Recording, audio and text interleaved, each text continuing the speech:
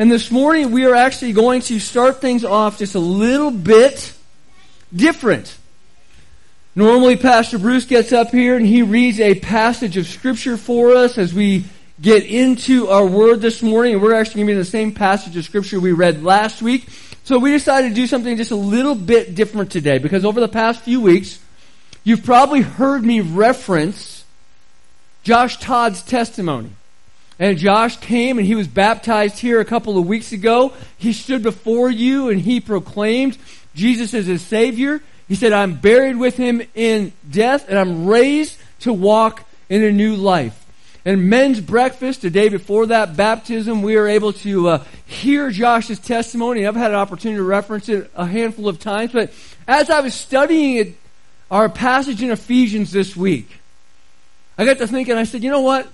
You've heard his story through me enough times. Josh, how about you come on up here and share with us your story? So you guys give a hand to Josh as he comes up. And Josh is going to share a little bit about how God is working and has worked in his life. And I'm going to sit back and just listen and enjoy it a second time. Go for it. Thing on? Okay. Hi, I'm Joshua Todd. And, man, all I got to say is I want to give praise and glory all to God and how he changed my life. And this is the reason why I love God so much. And it's what he did for me. Well, it all starts when I was born. My parents baptized me, and I thank them for that. But as I was growing up, I never really understood the reasoning why I had to get baptized or what was the cause of it. I went to a lot of different churches, and I got to see a lot of different people, a lot of different ways people, praise God. And every time, everyone sounded so great in church and, always said that they put everything to God. But outside of church, they had different actions. Nothing was the same. No one really believed in him. So as I was growing up, I was very observant, and I started seeing these actions, and I just didn't understand it. I thought that was just a joke. I didn't get the whole reasoning why we had to believe when no one acted that way. So in my growing up, I was a very stubborn child as well. And when everyone told me no or I can't do something, I took it to heart, and I tried to prove them wrong. Well, sometimes it was for good things in my life, but also I did a lot of bad things too, and proving them wrong for that was not really good. As that was happening, I started using drugs at a young age, and thought that would help with this emptiness I had throughout my life, and never really helped. And as I was growing up into high schools, just to let you guys know, I was born in a military family, so I moved around a lot, and I didn't really have a set group of friends growing up. So when I got to middle school and high school, I always tried to fit in as much as possible, just to feel loved by somebody on this earth, and then not from my parents. And so I got into smoking weed a lot, and went in to dabble with girls and trying to sell weed to make money to see if that would work. And I still felt really empty. And through that time, I got into partying really hard. And I started that around 8th grade, drinking and not really caring about life. Well, it led me into a lot of people that I didn't need to be around. And we were all just confused in life at this time. And when I graduated high school, through that time I was in and out of a lot of holding cells, and probably from every county in New Mexico. So they probably have a good record on me there. And there was one good time when I was getting into C&M where I was just drinking nonstop and just partying, and I got a DWI.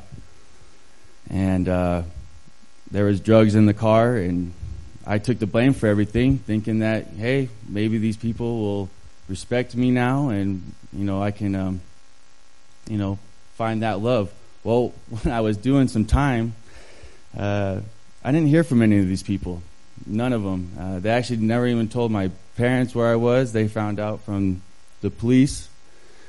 And so I did some time in jail, and then when I got out and they were trying to show me what my verdict would be, in that year I had this coach from Quincy, California, which is a small little town, and he asked me if I still played basketball.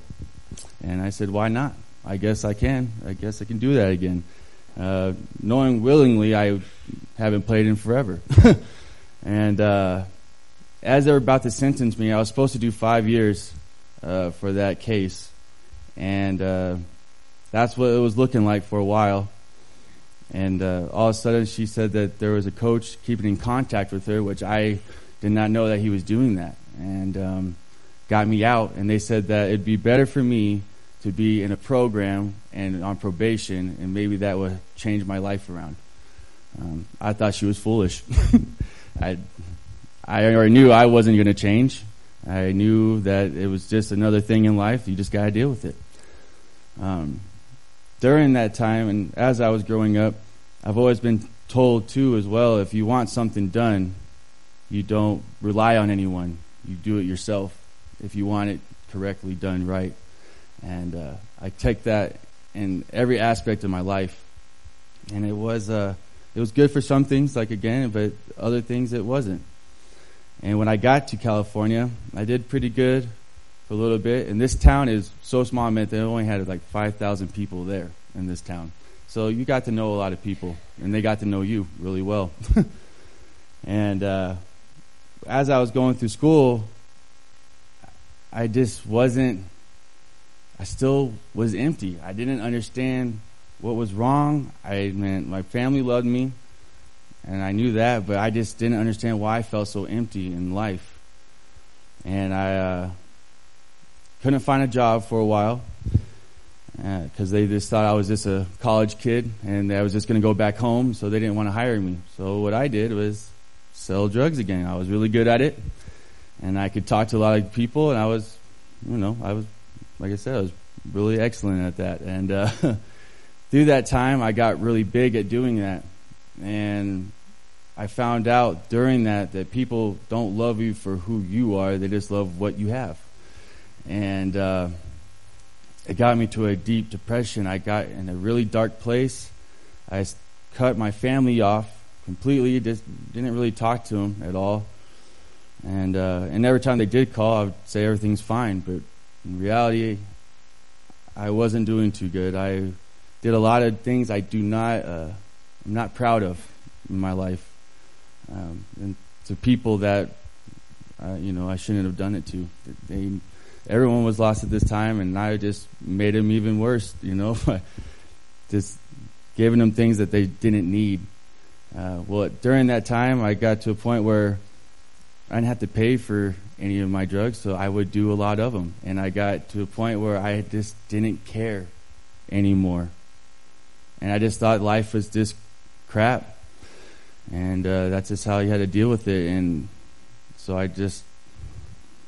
got to a point where it was really scary in my life, where I just didn't know which way to go, and I just didn't care about anyone's feelings or what they thought of me. And I tried it in my life a couple times by overdosing. I tried every drug under the sun, and never worked. I could never seem to get past that threshold point. So there was another day I just got really into my feelings, did a lot of drugs, and I saw a car and I jumped in front of it, and this girl had cat reflexes and stopped on the dime. And just seeing her face made me, I felt so horrible. And just to know that I was so selfish to do that. I mean, she would have to live that for the rest of her life, and I didn't really care for that, I guess. And so after a point in time, I started to try to change around. My brother came up to get me from California to come back down to New Mexico. I was like, well, this time I'm going to do it different. I'm actually going to get a real job and try to make money the right way. Well, as I was doing that, my mom showed me this church, and I still wasn't really understanding the whole reasoning about why we go to church and why I needed church family. It just didn't make sense to me still was just careless.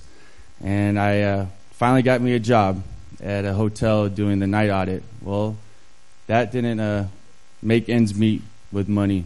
So then I got another job during the day, and that still didn't make ends meet. So then I got another job.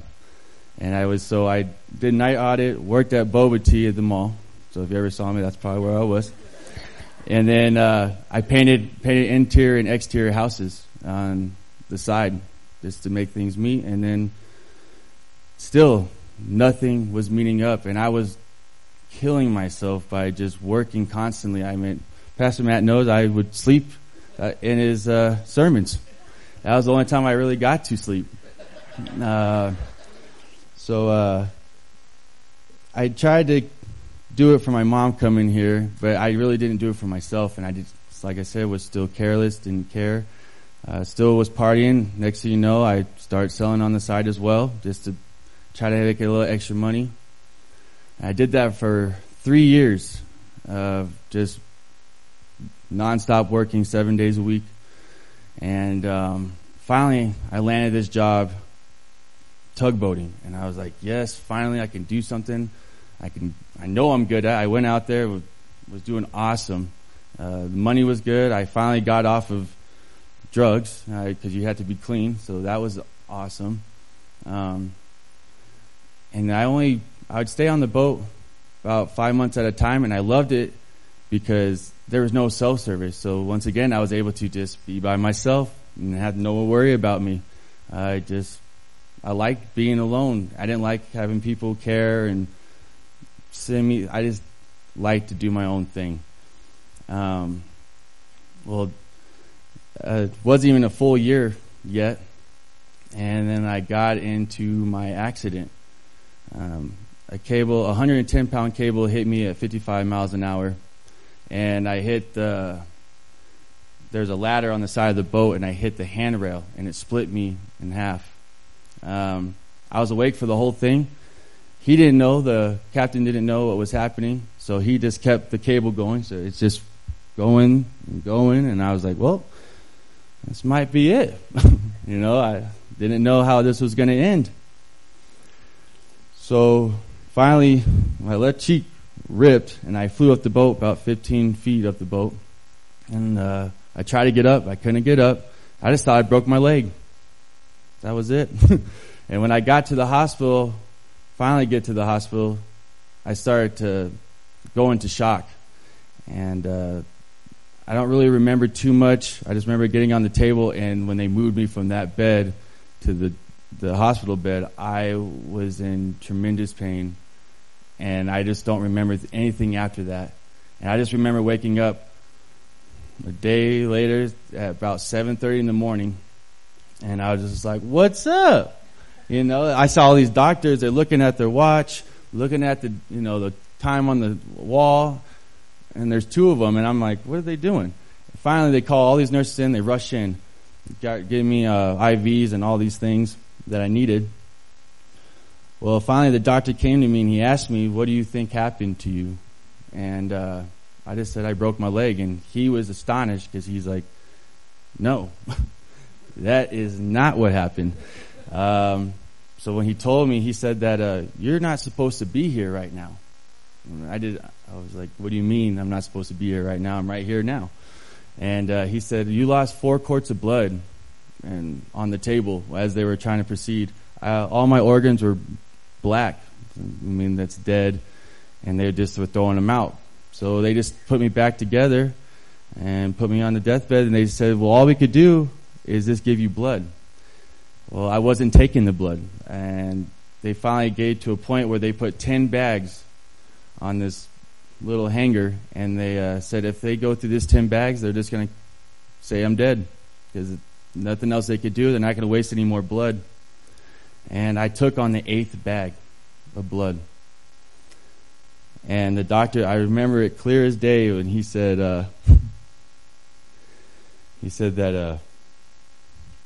there's got to be someone watching over you, because there's nothing that we could have done for you.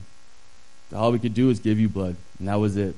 And if you weren't taking it, then you were dead. So at that point, I was just really asking why me, not as a reason why it happened. I just didn't understand why he saved me after all the things. I never once came to him for anything. I did a lot of horrible things in my life, and I just didn't understand why he saved me. Sorry. So during that time, when I was healing in the process, the doctor came back and told me that I probably won't be able to walk again.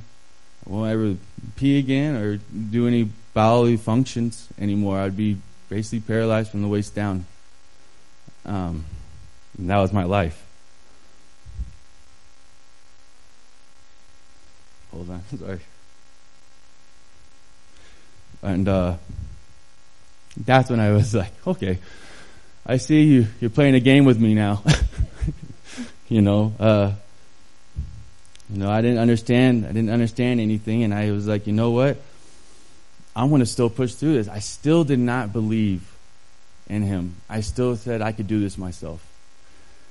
And during this time, this church actually helped me out a lot. They gave me a lot of money for this donation, which that was another thing I didn't understand either, because I was like, I'm going to figure it out myself, and I don't need no one's help.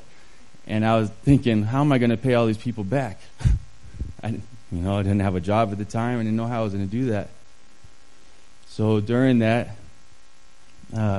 this was very lost again, and didn't know where to go. But during this time, I started moving my toes little by little. I was able to get up into a wheelchair from the bed. Went through the process. They had a doctor that was supposed to leave to Texas, one of the best surgeons for putting bones back together, and he came back and stayed and helped me put rods into my hips because I was shattered. My hips and pelvis were shattered. Nothing. They couldn't find anything down there. They just didn't think I was going to be able to get back to normal. Well, I finally got my hips back in place. They flew me out on a jet to New Mexico because they said the best doctors for my urethra and rectum area were here. And I said, how funny is that? I have family here, So I was like, that works out perfect. But as I was going through, my wish before that didn't happen, they overdosed me with drugs on the plane. And then they didn't think I was going to make it until I got back down to ground level, and I woke back up. And they were like, that was a close one. They said, are you good? I said, hey, man, I didn't feel one thing, so I'm good. So I didn't tell anyone about that. Kind of kept it on the low for them. And then when I got into the hospital, I was put with a lot of people that couldn't walk. So I thought that was just my new life. And I would hear all these cries and everyone hating this, how things happen in life. And I kind of wasn't as mad. But the thing was, I just didn't understand. I just didn't understand where this was going or why this was happening this way. When I finally got to New Mexico, they did a lot more surgeries on me, and I remember they said they couldn't find anything, and they said that I don't know how to put you back together right now. So we just kept waiting, and as they were working on me, they finally found my urethra way down in my leg, down here. And they said, hey, we could probably put that back together if you want. And I said, all right, let's do it up. So that happened. I was feeling a little bit better. But they still said that you're not going to be still functioning. And I said, okay. And I just didn't understand. I kept a good attitude about it all. But I didn't give it to God still. I still was fighting that. And I don't know why. But finally was able to get out of bed and start walking. And I remember I still watch those videos now, and I was very happy but still depressed because I just thought, man, this is life again, and I'm just going to have to deal with this way. And I remember finally when I was able to get out of the hospital, and I came here to Paragon Church, and I remember when all the prayers and everyone that gave to me, I just broke down and cried because I'd never felt that love that I was looking for my whole entire life. I was so scared of it. I ran away from it. I didn't know how to deal with it. I just felt so weird. And when people said I didn't have to pay him back, I didn't have to do any of this, just heal, I just didn't understand why people would do that, and especially my whole entire life, I was just trying to do everything myself and not worry about if other people were going to help, because I never had that. So I went back to my old ways, partying and just having fun. And I got to a point where I just felt careless again. And I didn't know where else to go. I started to get really mad. I didn't want to be here anymore. And I finally just broke down and I said, God, if you're real, show me something, man. Like, show me a sign or whatever. I just need to know, because I always would hear all these people say that they could hear God's voice or they could feel him. And I was like, don't understand how you're doing. How are you feeling that? I don't understand how you get that. So it made me really mad. And I finally just asked, I said, man, I can't do it no more. If you're real, please show me something. A couple of days later, I was watching the show Chosen. And the first episode, at the end of it, when he says he called Mary by her first name, it hit. I started crying of joy. It just was so real. I felt him inside, and I knew it was real this time. And I knew that he finally came through me. And I was the best feeling of my life ever. And, he changed me so quick. I remember trying to smoke a bowl after, just to see if this was real, and I didn't even want it. Nothing, drinking, drug, anything. I just was done. I didn't want it anymore. I didn't have the urge. No more. Best feeling to get out of that. You're just trapped.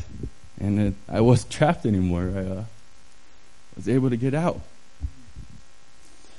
And he just kept leading me. I kept going to church and listening to Pastor Matt and just seeing things around me change. It just changed. And it was a beautiful change. I don't even know how to explain it. It was just so awesome. And he kept leading me back to, I need to be baptized again. And I finally knew what it was meaning when baptism was just giving everything to God and knowing that he saved us. He brought his only son to save sinners like us, guys. And it's just amazing that he would do such a thing. And we can have salvation. It's beautiful. And so that's why I was so eager to get baptized right away. I was like, let's get this going. I wanted to I just felt the change, and I felt the urge, and I needed to keep going that way. No, nothing else felt better in my life ever. And people could tell you different, but I know he's real. He got me through. And I remember for my last surgery, after the baptism, I remember telling him, this is all you. I'm going to give it all to you this time. I'm going to surrender everything. Not going to worry. And this time, the doctors they did the surgery, and they told me, hey, we're not going to give you any hard drugs. We're not going to give you anything, really. You're just going to have to deal with it and see how it feels. So I was like, all right. It really is a test now. But I'll tell you something, guys. He got me through it.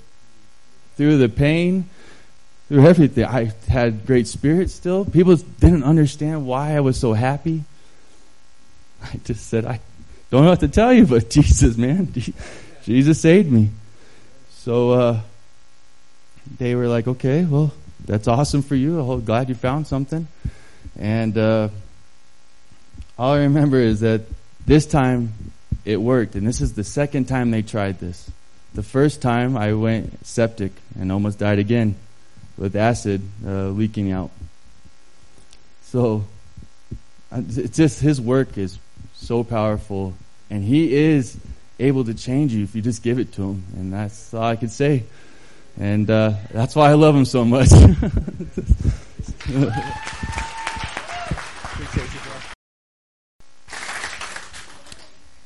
I told him he had 5 minutes. I'm glad he didn't take just 5.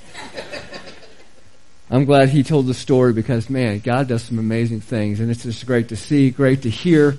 And that was the reason why I wanted him to come up here, because I kept trying to share the little bits and pieces. And I'm like, I'm not doing it justice. Probably a little bit more graphic. That's why we let the kids go out. If you're watching online, should have given you a free warning. I apologize for that. But, I just love to hear people's stories. And it doesn't have to be some crazy story of how deep and dark you got into this thing. It's just the fact, yesterday Charlie Schubert shared his testimony with the men's group, and his was simply this. I met Jesus, and then I went to, what'd you say, you went right afterwards? Like to a Sunday school class or something, and that was it. And I'm like, that's just as big of a deal as Josh's. Jesus changes lives, and he brings us to himself. And that is what we see in this grand story that is Ephesians, and that is all the things that Paul is praising God for. And if you've got a chance to read through it this week, I hope you saw it. I hope you saw the things that were going on, that we are a part of a bigger story. That story that Josh shared, the story that Charlie shared yesterday, the story that is you. We are a part of the grand story, the thing that God is playing out, and he has been since, as Ephesians tells us, I'm just still a little bit emotional hearing Josh's stuff. The foundations of time. If you do me a favor, if you have your Bibles with you, I would love for you to open up to Ephesians chapter 1. And we're going to be reading verses 3 through 14. Last week, we started out in verse 1 and 2. And we're really seeing Paul break down the introduction and the overall of this letter and how the grace of God has made us worthy. And because he has made us worthy, our response should be to walk worthy. This is what Paul is laying out as he introduces the book to the saints. He greets the saints, those who are believers in Christ, and we looked at how Paul encouraged these basic, ordinary people, just like you and me, and reminding them of who they were and who they now are because of Christ, where they should find their identity, and how they should live differently in this jacked up world that we live in. And you know what? It wasn't just for the Ephesians. He's talking about us too. Because we live in a world that is very similar to that of Ephesus, one that is based on all things that are not God. All the things trying to fill the whole of God. And he says, no, we need to live differently. And that brings us to verse 3 today. Verse 3 is the beginning of the longest sentence in Greek literature anywhere. It's the beginning of the longest sentence, especially in the New Testament, but anything written in Greek, this is the longest sentence. Actually, one sentence goes from verse 3 to verse 14.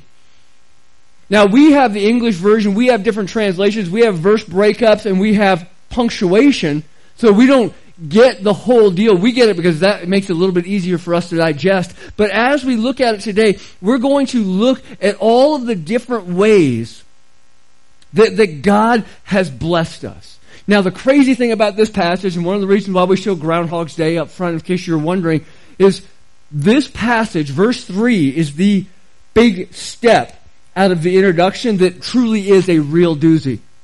It is a step that as we take it into it, you may hear words that have been debated for centuries. Debated for centuries, and people have gotten so off on that they have missed the big picture of this one sentence. This big picture of this one sentence is the fact that God is worthy to be praised. And Paul is praising his name for the blessings that we have. And he's pointing out the blessings that we should also be praising for. So as I read this and as you follow along, please see it. In verse 3 it says this, "Blessed is the God and Father of our Lord Jesus Christ, who has blessed us with every spiritual blessing in the heavens in Christ. For he chose us in him before the foundations of the world, to be holy and blameless in love before him. He predestined us to be adopted as sons through Jesus Christ for himself, according to the good pleasure of his will, to the praise of his glorious grace that he lavished on us in the beloved one. In him we have redemption through his blood, the forgiveness of our trespasses, according to the riches of his grace, that he richly poured out on us with all wisdom and understanding. He made known to us the mystery of his will according to the good pleasure that he purposed in Christ. As a plan for the right time to bring everything together in Christ, both things in heaven and things on earth in him. In him we've also received an inheritance because we were predestined according to the plan of the one who works out everything in agreement with the purpose of his will, so that we, who already been put on hope in Christ, might bring praise to his glory. In him you were also sealed with the promise of the Holy Spirit when you heard the words of truth, the gospel of your salvation, and when you believed. The Holy Spirit is the down payment of our inheritance until the redemption of the possession to the praise of his glory." That is one sentence.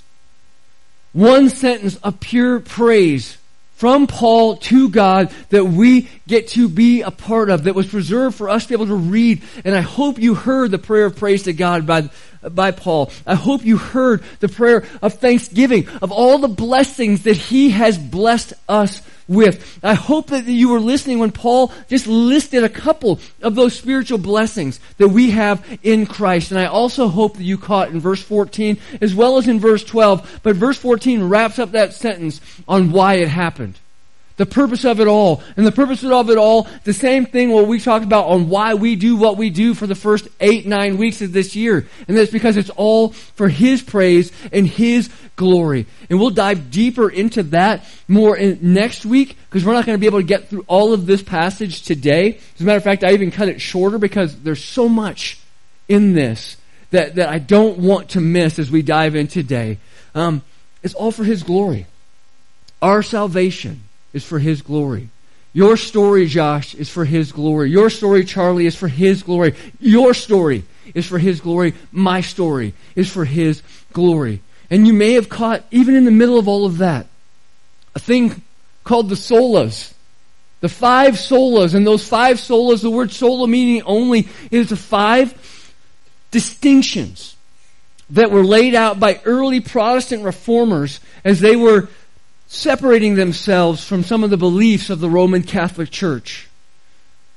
He said, in Christ alone, through faith alone, by grace alone, for God's glory alone. The word sola means only or alone in Latin. The only one that's not listed in this is actually for Scripture alone, or in Scripture alone, which Paul goes into in other letters as well as Peter. But what you need to see here is just in this one sentence, the rich prayer and the rich praise that really envelops who we are and why we are what we are. And there's something else you might have heard in there. Again, it's that first step out of the introduction that we have to watch because it is a doozy. Those 2 words that so many people get hung up on. Chosen and predestined.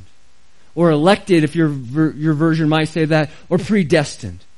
And here's what I really want to do today as we get started. I want to pray for clarity, because you may have already walked in with a specific filter on, knowing with the passage we were going to be in. I actually had people ask me this week, so how are you going to approach it? If you're here with us during Revelation, you know how I'm going to approach this. I don't know all the answers, but I'm going to tell you what I do know, and I'm going to let you do your work to figure out why you believe what you believe. I'm going to challenge you to do that. You don't have to take my word for it. So as we do, what I want to do is I want to pray. And I just want to pray that God gives us a heart and mind that is open to what He has to say to us. So let's do that now. God, as we dive into this passage, again, we want You to have the glory. We want You to have the praise. We don't want to get hung up on what we might think, but instead we want to see what Your Word has to speak to us in our hearts as we praise that name of Yours. And as we prayed last week, God, what we know not, teach us. What we have not, give us. And what we are not, make us. We pray it in Your name. Amen. So our first verse out of the gate is verse 3. And verse 3 says these words, and honestly, this could have been a sermon all by itself. So I'm going to try and hold back all the things I want to say and just share with you what it says. It says, "Blessed is the God and Father of our Lord Jesus Christ, who has blessed us with every spiritual blessing in the heavens in Christ." The first half of the verse says, God, the blessed one. God, the blessed one. The original word for this blessed one here only is used for God in the New Testament. As a matter of fact, the only time it is used for man in the New Testament is in Romans chapter 9, verse 5. And you know who it's talking about in Romans chapter 9, verse 5? Jesus. So in case you ever have a wonder or desire to know, was God or Jesus really God? Romans 9:5 kind of helps you even in that argument. The deity is there. And the word itself refers to someone that is blessed based on their own personal worth or excellence. Now you know why it's only reserved for God. Because He's the only one that is worthy on His own. The term was actually meant to use when giving praise and glory, and that's how Paul starts his prayer. What a beautiful thing. He says, because God is who He is worthy to be praised. He is the blessed one. He is set apart from all creation. But then he says He's also the one who blesses. That's the second part of the verse. Second half of the verse says that God has given us everything. The blessed one has blessed us with all that we have. And for what purpose? Go back to verse 14. For His praise and His glory. That's why we are what we are. That's why we are who we are. That is why we have what we have. Our whole lives, it's about Him. And I love how the Apostle Peter actually covers this in 2 Peter 1:3 when he says these words. His divine power has given us everything required for life. His divine power has given us everything required for life and godliness through the knowledge of Him who called us by His own glory and goodness. I love Paul's confidence as he writes. I love Peter's confidence as he writes. But look what Paul does. He gives honor and praise to God because of who He is, because of what He's done. And then he praises Him for the benefits that He has given to us past, present, and future. The blessings that He's given us that are past, present, and future. And he says, this is because of who we are in Christ. He's given us everything we need to live a godly life. That's our blessing. We lack nothing. And where does Paul's confidence lie? Well, I'm not sure if you can read my shirt. In Christ alone. In Christ alone. That is where his confidence lies. It's nothing that he has done. It's not based on anything that he has earned. It's not based on anything that he deserved. As a matter of fact, I would put it this way. If it were, it'd be just as easy to lose it as it was to gain it. If we did something to gain it. But no, it's all God. It's all Christ. And that really is what leads us to the next verses that create tension within the church. And I'm going to be honest with you. I don't think they should. I don't think these verses should create the tension that it has. Obviously, wise, scholarly men and women have debated this passage for centuries. I am neither wise nor scholarly. So I'm not going to come in here and say, hey, guess what? I got the answer. I've got it. But I am going to tell you what I believe the Scripture says. And the truth of the matter is sometimes I think we fight over things that God did not give us to fight over. We were given this passage as a praise to see who He is, not to go, well, this is what I think and this is what I think. We're supposed to see God for who He is.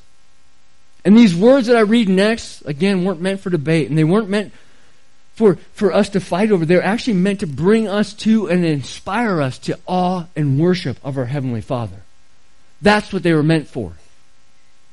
That's what it says, for He chose us in Him before the foundation of the world to be holy and blameless and loved before Him.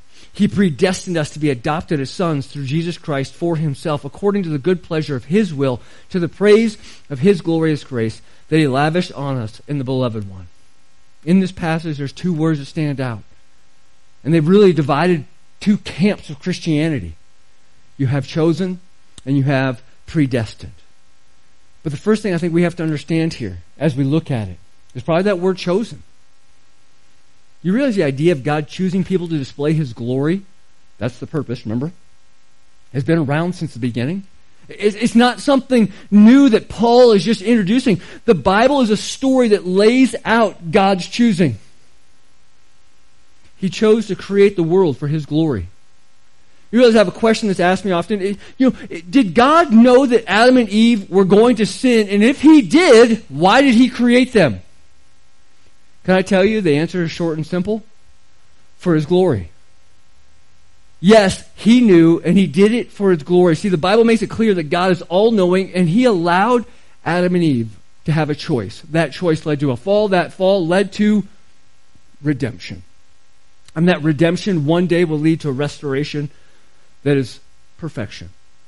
It's what scholars often call, well, a meta-narrative. I don't really like the word meta anymore because Facebook stole it, but it's a meta-narrative.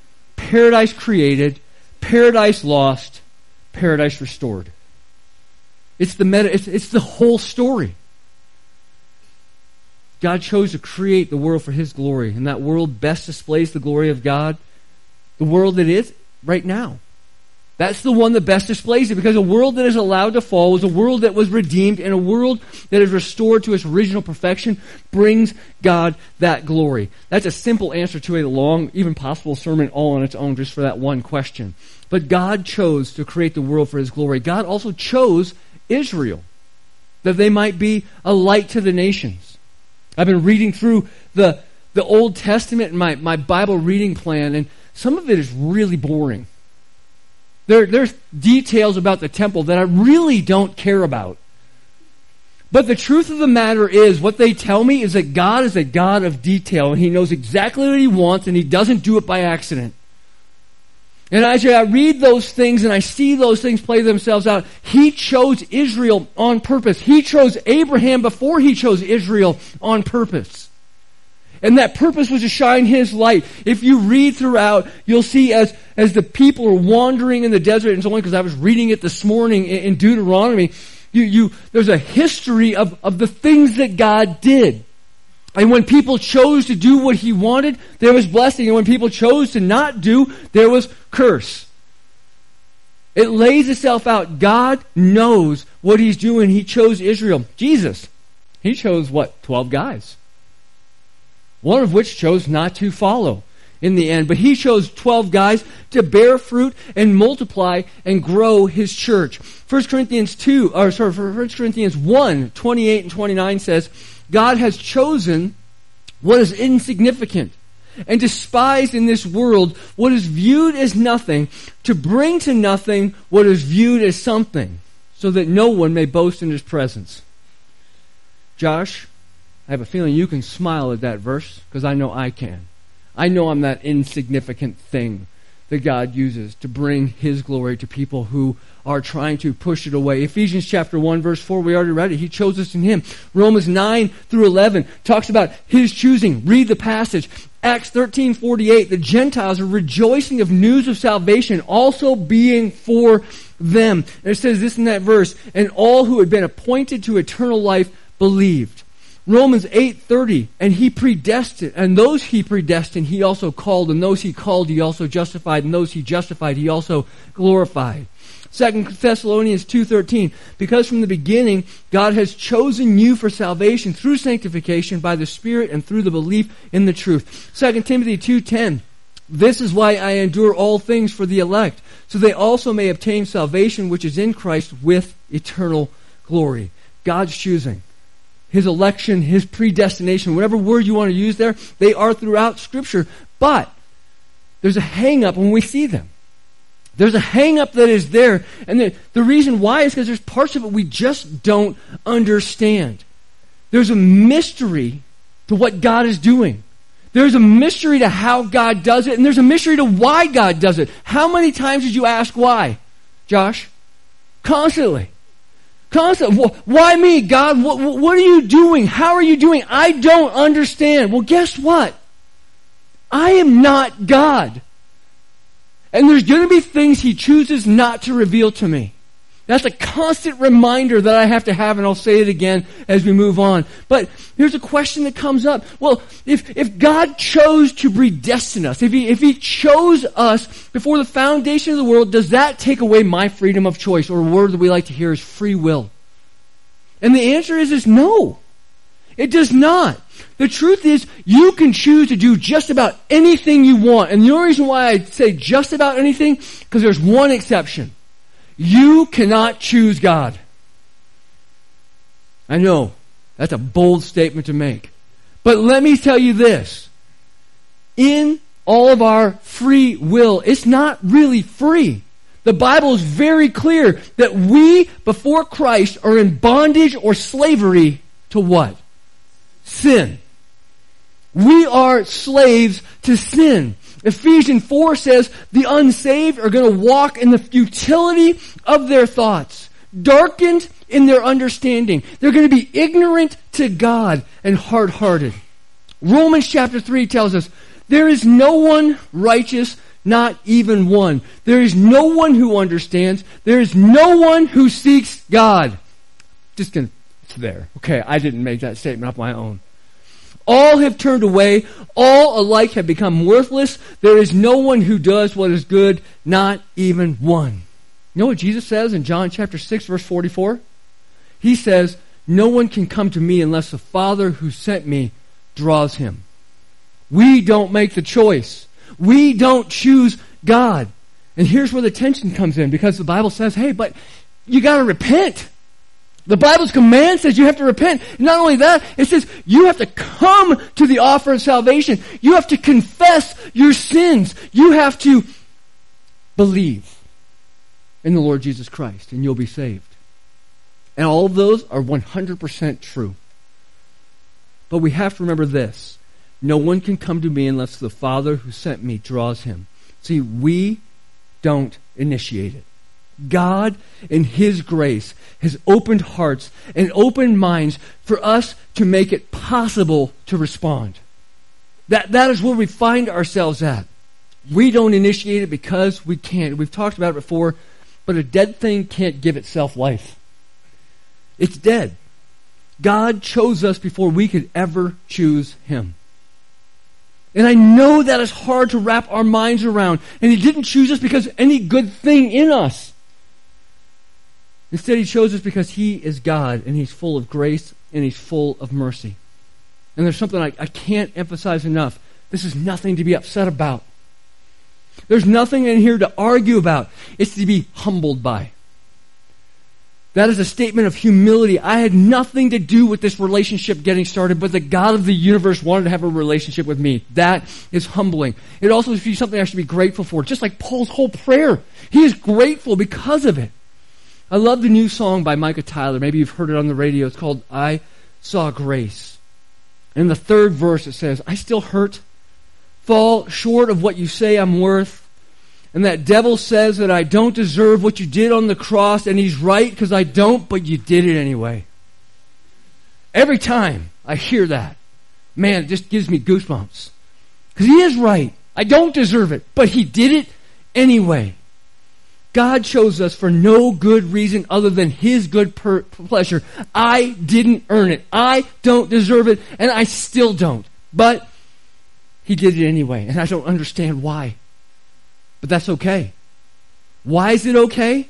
Because there's some things I have to remind myself of, is that God is God and I am not. He will reveal some things to me, but he's not going to reveal everything. Maybe that's a struggle from the very beginning. Why did Adam and Eve take place and eat that fruit? Because they wanted to be like God. They wanted the knowledge. Maybe that's our struggle all along. We want that knowledge. And there's some things God just isn't going to tell us about. Now, this doesn't make one camp versus another camp. I truly believe these things work together. This idea of God's sovereignty and knowing and choosing and our free will, it's something that scholars call concurrence. It's simultaneous occurrence of divine sovereignty and human responsibility. It's a mystery that we will not know on this side of heaven. I truly believe every single one of us in here, Bruce and I have talked about this, every single one of us in here have some bad theology, and we're going to get before God. I hate when people say stand before God, because I'm pretty sure he's awesome and I'm not, and I will not be standing. I will be kneeling with my face down. But when I get to that place, he's going to say, hey, here's where you were wrong. And I'll be like, oh, now it makes sense. Now I got it. But as I look at this, and I see this passage, I love what Warren Wiersbe says. He's a commentator, theologian. He says, try and explain election and you may lose your mind. I've been losing my mind all week, by the way. But try and explain it away and you may lose your soul. And I went, ooh, ow. A little sting. I can say that again, absolutely. Try to explain election and you may lose your mind, but try to explain it away and you may lose your soul. See, both election and free will, they're both true. They're both essential. They work hand in hand. Charles Spurgeon, when asked, hey, how do you reconcile the two? You know what his answer was? I don't have to reconcile friends. They work together. This is how it comes together. And when we look at the passage, like we said up front, we can't miss what Paul is doing here. He's praising God for being loving in verse 4 and 5, for being sovereign in verse 5, for being gracious in verses 6 and 8, and being consistent, because God does what he says he's going to do. He's always consistent with who he is. That is what we have to understand. The big thing is we have to remember this is a part of a grand story.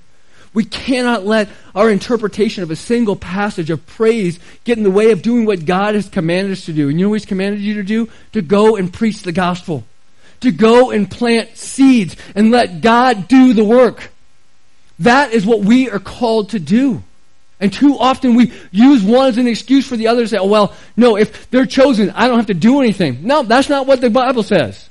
We can't take one passage and ignore another part of it. We have to see how they work together.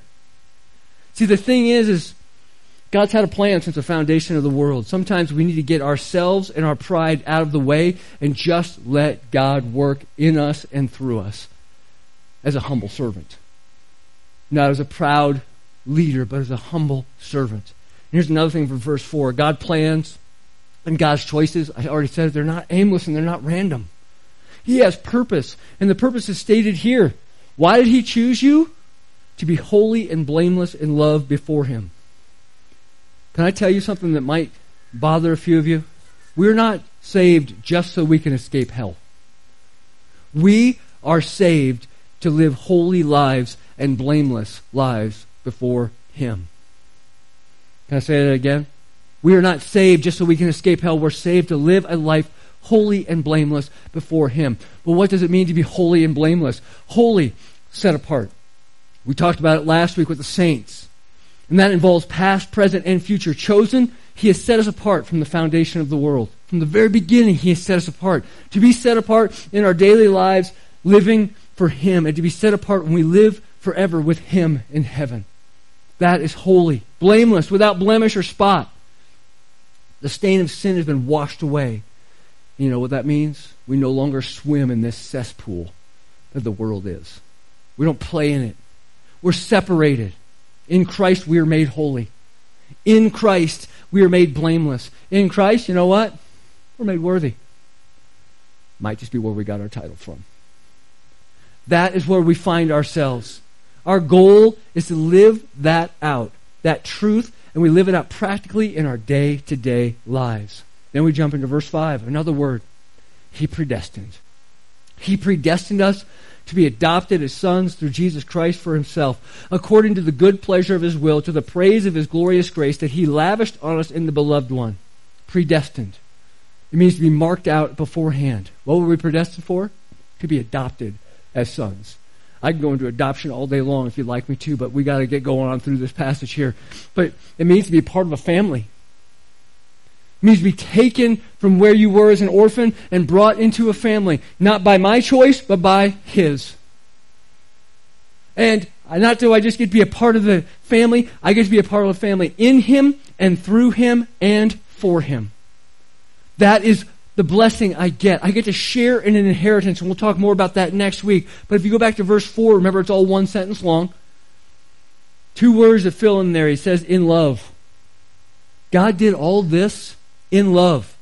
This was his motivation, to extend grace to those he chooses and marks them out to be his children, because he loves us. Here's a truth that I believe with my every part of me. And that's this: the ultimate consequence for sin is eternity in hell, and that is a destination for all men, except those God lovingly and graciously chose to save. I truly believe that. But here is a struggle that I have with that, and a question maybe you're asking already in your head. If God chooses some, does he not choose others? And if that's the case, is that really fair? It isn't fair that God would choose some and not others. But we have to be very careful to not base our theology of God on what we like or what we don't like, because if we do that, we're no longer worshiping God, we're worshiping a God we created. As I said, I've been reading through the Old Testament. Israelites did that a whole lot of times, and they created their own God to worship because they wanted it that way, instead of the way God would have it. So the answer to the question, is it unfair that God would choose some and not others? The answer is, if God were fair, he would send us all to hell. If God were fair, he would choose none of us and all mankind would be lost. But in his grace and in his mercy, for his glory, he chooses some according to his good will. Again, I don't understand it. I don't know why, but he chooses some showing agape love. And that agape love, because there's different words for love in the Greek, the love that chooses to sacrifice itself for the benefit of the one chosen. What's that agape love look like? Well, it's demonstrated for us on the cross. That while we are still sinners, Christ died for us. Out of that love comes adoption. And it speaks to the relationship that he has for us. You realize that God could have just saved us and not made us a part of the family? But he chose to make us a part of the family, to be his children. Children with the privileges of any other family heir. That just is mind-blowing. That is worthy of praise. But again, the question is why? And the only answer I have for you is because God is full of grace and mercy. And we praise him for it. Now, my original intention was to continue on through verse 10 today. But if you see, there's a word in the beginning of verse 7 that says, in him we have redemption through his blood. And redemption isn't anything I can hurry through. It's going to take 20 minutes to really dive into that, if not more. So we're going to save that for next week. I have to change my whole teaching schedule now. But I'm okay with that, because I want you guys to hear about the beauty of redemption that comes with it. And I don't want to hurry through it. So what I want to do is I want to wrap up today with a question. And that question is not whether or not you agree with me on predestination or election. Because again, like I said up front, I don't have all the answers. And I would really encourage you to dive in and learn about these things yourself. Figure out why you believe what you believe. Don't just take my word for it. Instead, the question I want to ask is this. If you profess faith in Jesus as your Lord and Savior, do you understand that your salvation is not just for you? that the main purpose of your salvation is bringing glory to God. Do you know that? Because my fear is many who claim Christianity, they miss this simple truth as they continue to have their worlds revolve around them. They live for themselves without even giving a second thought to what they do or how they do it or what they say and how it might reflect the glory of God in their lives. I truly believe that the lives of so many Christians would be so different if we could just grasp the purpose. The primary purpose of my salvation is not to get me out of hell, but it is for God's glory and His glory alone. I struggle with the fact that the gospel in the American church is no longer proclaimed and lived out, but instead it's actually marketed and sold. And it's marketed and sold in a, hey, make an emotional decision kind of way. It's being manipulated without the whole story being explained and told. We've pushed to get a person to respond to the feels. We have this emotional thought that Jesus is going to somehow boost my self-esteem or He's going to take care of all of our problems. But we fail to tell them what they're actually being saved from and what they're being saved to. And that bothers me. We've missed the primary purpose of salvation. To put it this way, salvation is from sin. Salvation is from sin, and it will result in a temporary deliverance from the consequences of broken and ruined lives. Josh stood up here and shared that with you. And it will deliver you from the ultimate consequence of eternal separation from God, but the primary purpose of salvation goes even deeper than that. Salvation is from sin and sin's effects on our relationship with God. And the brokenness that follows that, because that brokenness leads to an inability to actually fulfill the purpose that you were created for, which is, again, to glorify God. Salvation is to a reconciled relationship with God, bringing us back to being able to properly bring glory to His name. If your life is not being lived in a way that we can glorify God in action, word, thought, and attitude, can I just tell you something needs to change? And it needs to change as quickly as possible. Either A, you're not a Christian and you need to get on your knees and you need to repent and ask God's forgiveness and thank Him for His mercy and realize that salvation is a gift given by God's grace and accepted by faith, which we'll talk about also in Ephesians. Or B, you're a Christian that needs to realize why you were saved. Why Jesus came, why Jesus lived, and why He died for you. It wasn't just so you wouldn't go to hell, but so you could give your life and live for Him forever. Just like Josh, as you wrapped up, that clarity. It's weird. I already pre-typed all this before you ever shared any of that. It's just like God working. You know how that works sometimes? Salvation is more than just a get-out-of-hell-free card. You were saved for a purpose. The Sunday after Easter, we're talking about Ephesians 2:10. When it says, for we are His workmanship, created in Christ Jesus for good works, which God prepared ahead of time for us to do.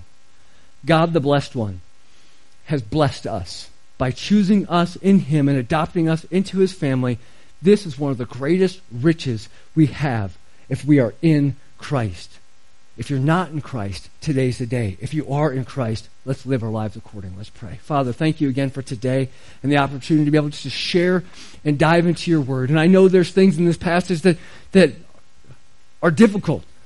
I know there's things in this passage that are hard to understand, but it wasn't necessarily meant for us. It was meant for you, a praise to you, a prayer to you, something that we can look at and say, God, thank you.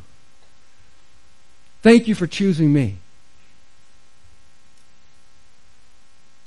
Thank you for choosing each person in this room to be here even today to hear your message in song, in testimony, and from your word.